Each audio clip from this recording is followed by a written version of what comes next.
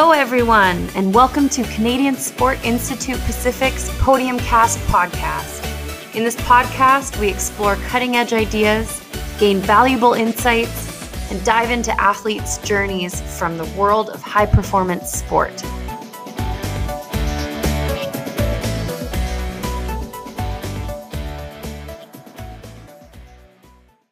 Hello, everyone. I'm your host, Kendra Stoner, and I'm so excited you're here with me today.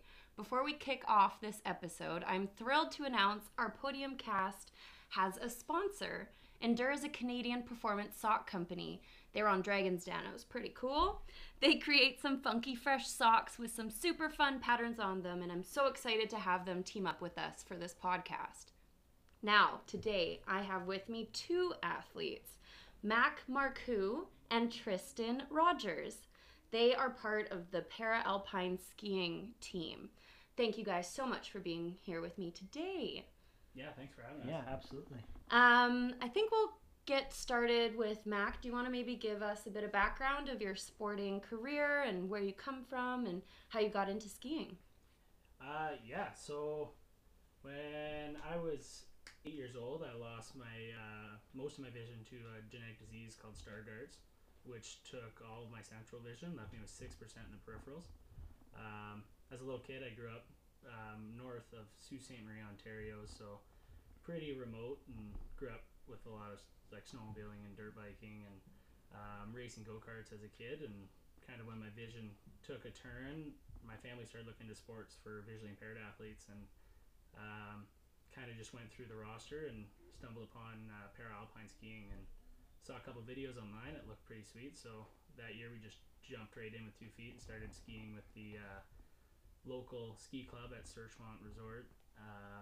We raced there for 4 or 5 years, where I ran through like my Nancy Green years, so like from 8 to 12, 13. And then in 2011, I came out to Kimberley, BC to try to see kind of where we'd stack up at nationals, and we ended up coming out and have a couple really good results and caught the eye of the Canadian Para-Alpine team, and from there it's kind of been just snowballing ever since. We started racing World Cup in 2012-13 season, ended up with a couple World Cup podiums and a World Champs medal in Spain that year, which was, just unbelievable, and that kind of rolled right into the 2013-14 season into Sochi, and at this point I was skiing with my brother as my guide for pretty much the whole time, on and off with a couple injuries, and he ended up getting hurt about 2 weeks before the Paralympics in 2014, so we ended up having to sub in with Robin Femi, and we rolled into the games just kind of a little bit low morale, but super excited and just kind of come in and hope for the best. And we ended up kind of surprising ourselves and coming out with 2 bronze and a gold. And from there, it's just been crazy. Like we had World Championships in Canada in 2015, and at that point was my brother's last race. He retired due to just some injuries that were kind of hindering him, and he didn't want to just keep beating up his body, so he retired. And then from there I started skiing with Jack Leach out of Calgary. We skied for 2 years leading up to the games, and into 2018 and Pyeongchang, and that's when we really started to click, and we started having a lot of good results. We came out of the 2017 World Championships in La Molina with 4 out of 5 gold medals and 1 silver, and it built so much hype and so much stoke coming into the 2018 year that we were just kind of feeding off good vibes, and it just it all went so fast, and ended up in 2018 having coming into Pyeongchang just like super excited, and we came out with a gold in the downhill and a bronze in the giant slalom. We had a couple mishaps, a couple crashes, but we're super excited with the way we competed there.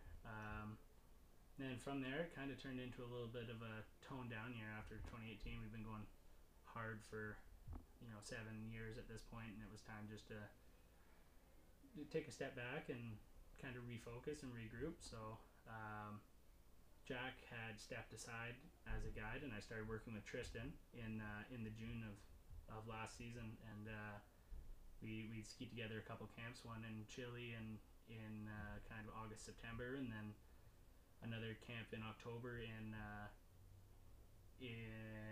where were we? Saas-Fee.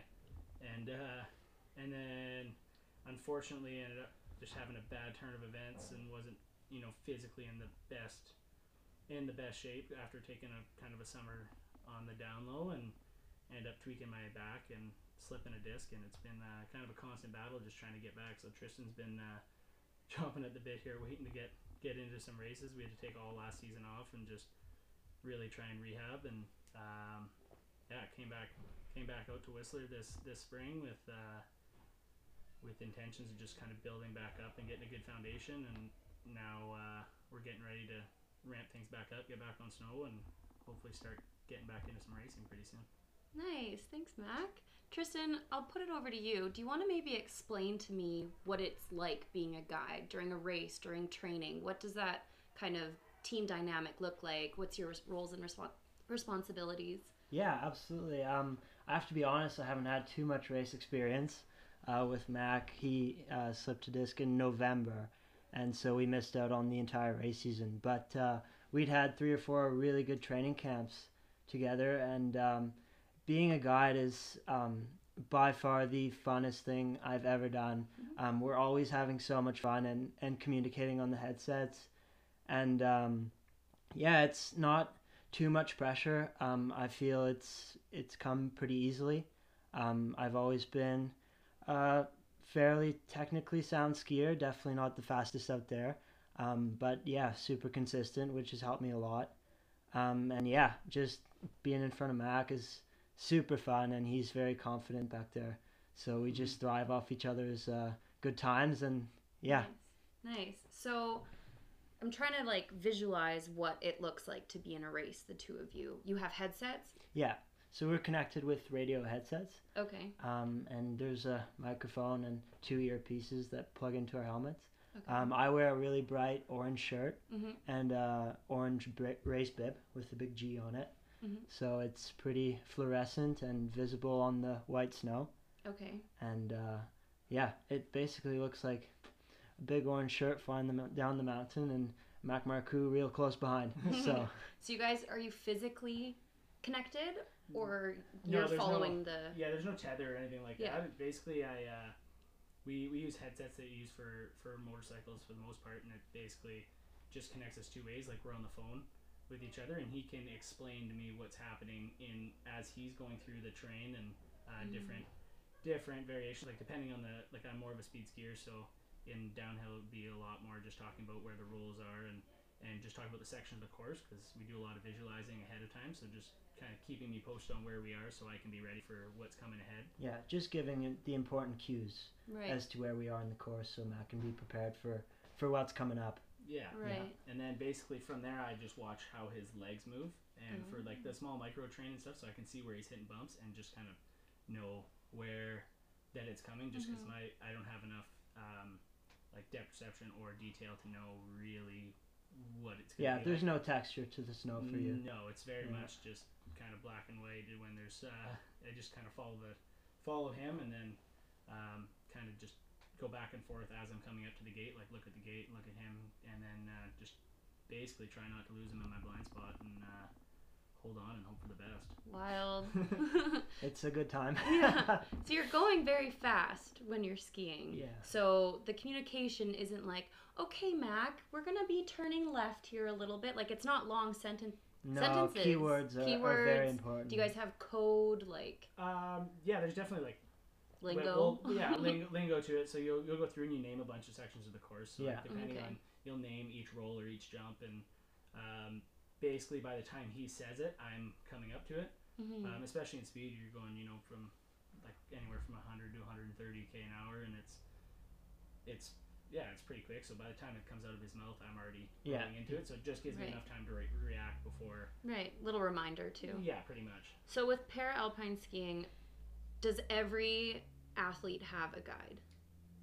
For visually impaired category, they do. Yeah. Okay, so that's a whole category in That's itself. a category in itself. So basically, I race against the other visually impaired racers from around the world, and so there's 3 categories in paralpine. There's standing, sitting, and visually impaired. The standing would be physical disabilities that you can still stand, like cerebral palsy, lower limb amputees, and just people that can still stand and ski pretty well. And then the sitting category would be for people with spinal cord injuries or just that can't really use their lower half, and then they would use a monoski or a sit ski. And then the vision impaired category is where we sit, and there's subcategories within each category. Jeez. Yeah, it's a lot to handle. It's a system. It is. It takes a lot to grasp. But right. for myself, I ski in the most cited category of visually impaired. Okay. So there's 3 categories: B1, B2, and B3. The B1 category is completely blind, and they normally ski with like a big microphone stereo on the back of their guide. Oh wow. So they're full on just listening to where they're going and listening to cues, and it's a lot more like up, left, right, compared to the B2 category. We have a little bit less vision than I do, but it's kind of like that in between. And then for me, it's like I can pretty well function just on cues. And yeah, it seems to work, so we just kind of roll with it. How's your injury going right now? It's been really good. I came back and got back on snow in March here in Whistler and just did a lot of free skiing and kind of just getting back on my feet. And then we had one camp in Sunshine in Alberta for a little bit, and kind of halfway through the camp, about 6-7 days in, it started to get a little tweaked in the back, so I shut her down and came back out here, and we've been training here since the beginning of May. I've been here like 5 days a week and just trying to get as strong as I can and build everything around the lower part of my back so that it's supported. And had a little bit of a hiccup last month. It slipped out again in August, so I went back home for a little bit, recouped, just a little bit of rest and recovery, and then I've been back out here for 2 weeks now, and I'll be in Whistler training as hard as I can, kind of until beginning of November, and hopefully be back on snow by mid-November, 14th or so. Sweet.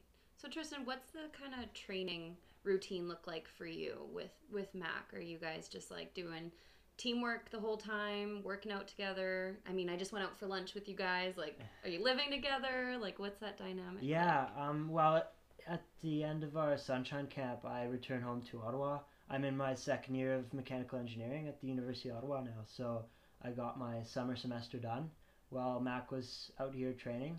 And I've got a great facility in Ottawa that I can train in. And then as soon as school was done, I flew out here with my bike, and we've been training in the gym 5 days a week together ever since. Obviously, Mac went home for a bit because of his recent injury, but yeah, we train together in the mornings, and then we love riding bikes together and pushing each other and really enjoying the everything that Whistler has to offer. So we live together, work out together. It's a pretty awesome lifestyle. pretty good dynamic for sure. Cool. How does the dynamic with Tristan compare to the dynamic you had when your brother was your guide? It's crazy. Like, I've been so fortunate with guides. I've seen a lot of athletes struggle to kind of get along, and it's not just as much as trusting somebody on a hill. We spend a lot of time together. It's you have to be able to gel as a pairing so that you don't want to kill each other by mid-race season. And, I think I could be the best skier in the world, but if you didn't like me, it just wouldn't work out. Exactly. So it's been awesome. Skiing with your brother, it's pretty hard to beat. We had a lot of good times, and we were so close as already as brothers that the trust and everything like that kind of involves with the skiing. It was just second nature. It already happened. It already worked. We already had it. And then skiing with Jack he had very similar personality to my brother. Super mellow tempered and a really strong skier. So it's super easy when you see how strong somebody is as a skier, and it only takes a couple laps to see, and kind of you feed off their vibes. If they're skiing super strong and confident, it's super easy to jump in behind and just kind of hold on. And then when I started skiing with Tristan, it was another exactly the same way. Like him, I find him and Robin have very similar personalities. They're a lot more bubbly, a lot more energetic, and it just makes it basically we just party laps over and over again. It's unreal. We're hooting and hollering and having a good time. And it's just literally like skiing with a buddy, and the radios just make it more entertaining. I bet. Yeah, there's about 60 seconds of very serious focus, and then the rest is all just grin and holler. Exactly. That's amazing. Speaking of like good vibes, I get infectious vibes from you. Just from the little I've got to know you, you have such incredible enthusiasm, positive attitude. You can laugh at yourself. You can laugh with others. It's really incredible. And like, you obviously struggle with things in your life, being partially blind. Like that's a lot to deal with. Like, what are some of like the challenges you think that you faced?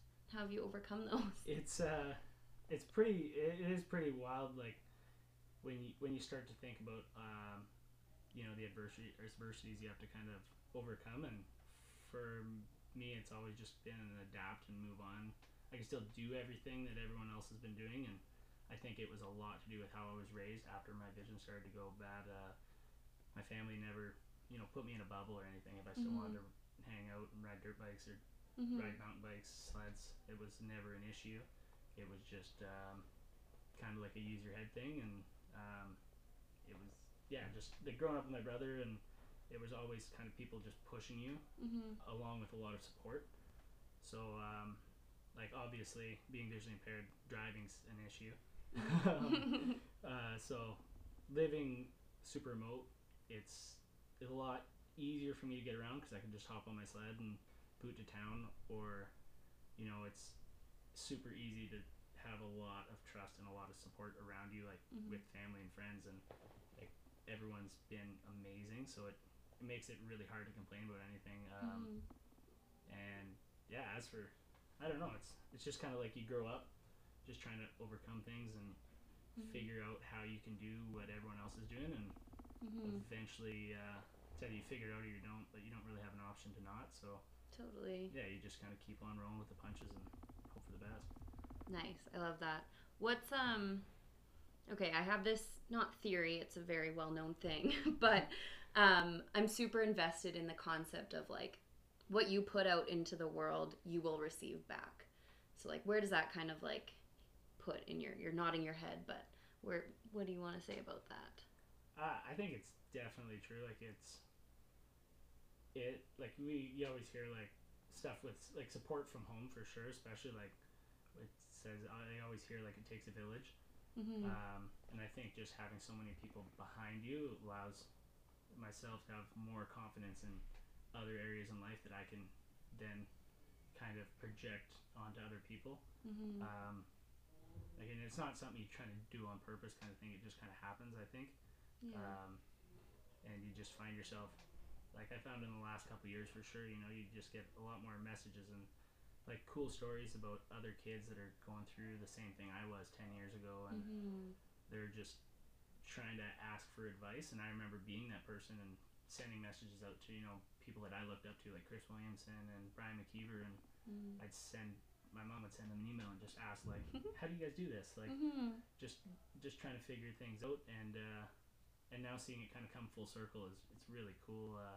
It's really cool to be able to be a part of it and throw in your 2 cents, and now knowing that people are watching what you're doing, and just kind of makes you feel like all the work and everything you put in is now paying off, and it's coming around full circle, and you can actually make an impact in a lot more areas than just skiing.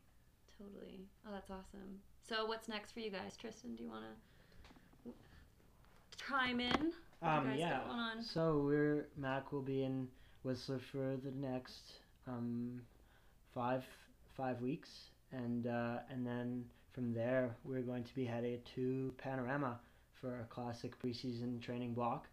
And we don't have too much information as to what's going to happen after that, but I think this season will be very much training based and training focused, kind of putting the racing aside.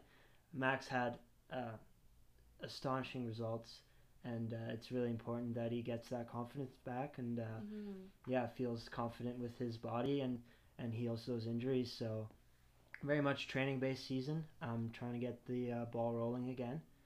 And yeah. Awesome.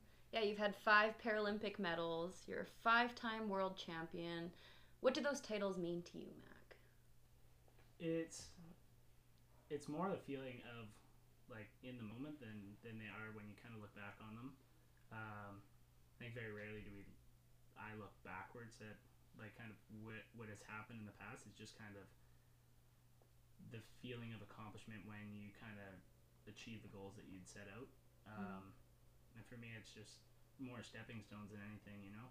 You build up a set of goals in your mind, and once you can achieve them, you just kind of feed off such good energy and good vibes that you just look for the next thing, and kind of just keep snowballing and picking up on itself. And it's like the craziest feeling in the world. And then when you do, you know, have these conversations where you do look back and you're like, whoa, or they coming into the games even, they do a lot of stuff that kind of like reminisces on your previous results, and it just makes you like sit back and think, and it's been a good run for sure, and hopefully we can keep the ball going and you know, start pushing avenues in different ways. Definitely still going for good results, and just basically just trying to be the best athlete I can be. Yeah, I think that's a really amazing quality that Max shares with all of these high performance athletes is, you know, once the result is achieved, you know, he doesn't brag, he doesn't gloat. It's like, okay, what's next? You know, it's awesome. We've accomplished this. What's next? Yeah. I'm hungry for more. Yeah. And that's a really awesome quality that Mac has. Yeah, I've noticed that too. Very humble, and it's really refreshing. I really appreciate it. Do you guys have any tips for upcoming athletes?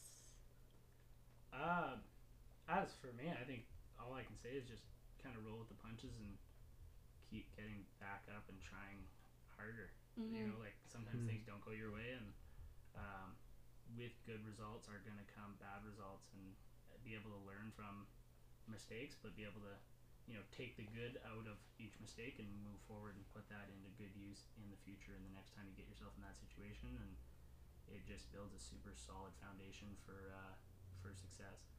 Awesome. Tristan, any additions? Yeah, well, I grew up skiing at the local club. We didn't have enough money to pay for the elite teams, which did a lot of training camps in the off season, and I never had that privilege. So whatever I lacked in financial resources, I always tried to make up for in hard work. And I never had the best results. I was never the fastest out there, but I just kept pushing, and 5 years of the bump and grind in the provincial and national circuits. Like I said, was never the fastest or the best, but really kept my head down and kept grinding. And then all of a sudden this opportunity kind of came out of the blue, and it really goes to show how much hard work pays off, and never give up, because it's totally worth it. All of that effort and all of those hard workouts and hard days of training will definitely pay off in the long run. So yeah, despite the results, you always have to keep pushing. Yeah, most of all, just have fun. I think it's a big thing. Have a hoot. Yeah. Tristan and Mac, have a hoot. Yeah, exactly. Life motto. Awesome, guys. Thank you so much for coming in and chatting with me and sitting down. And I know you guys just were biking in the pouring rain up in Whistler, but super glad you always guys good came times. Always a hoot, right? Yeah.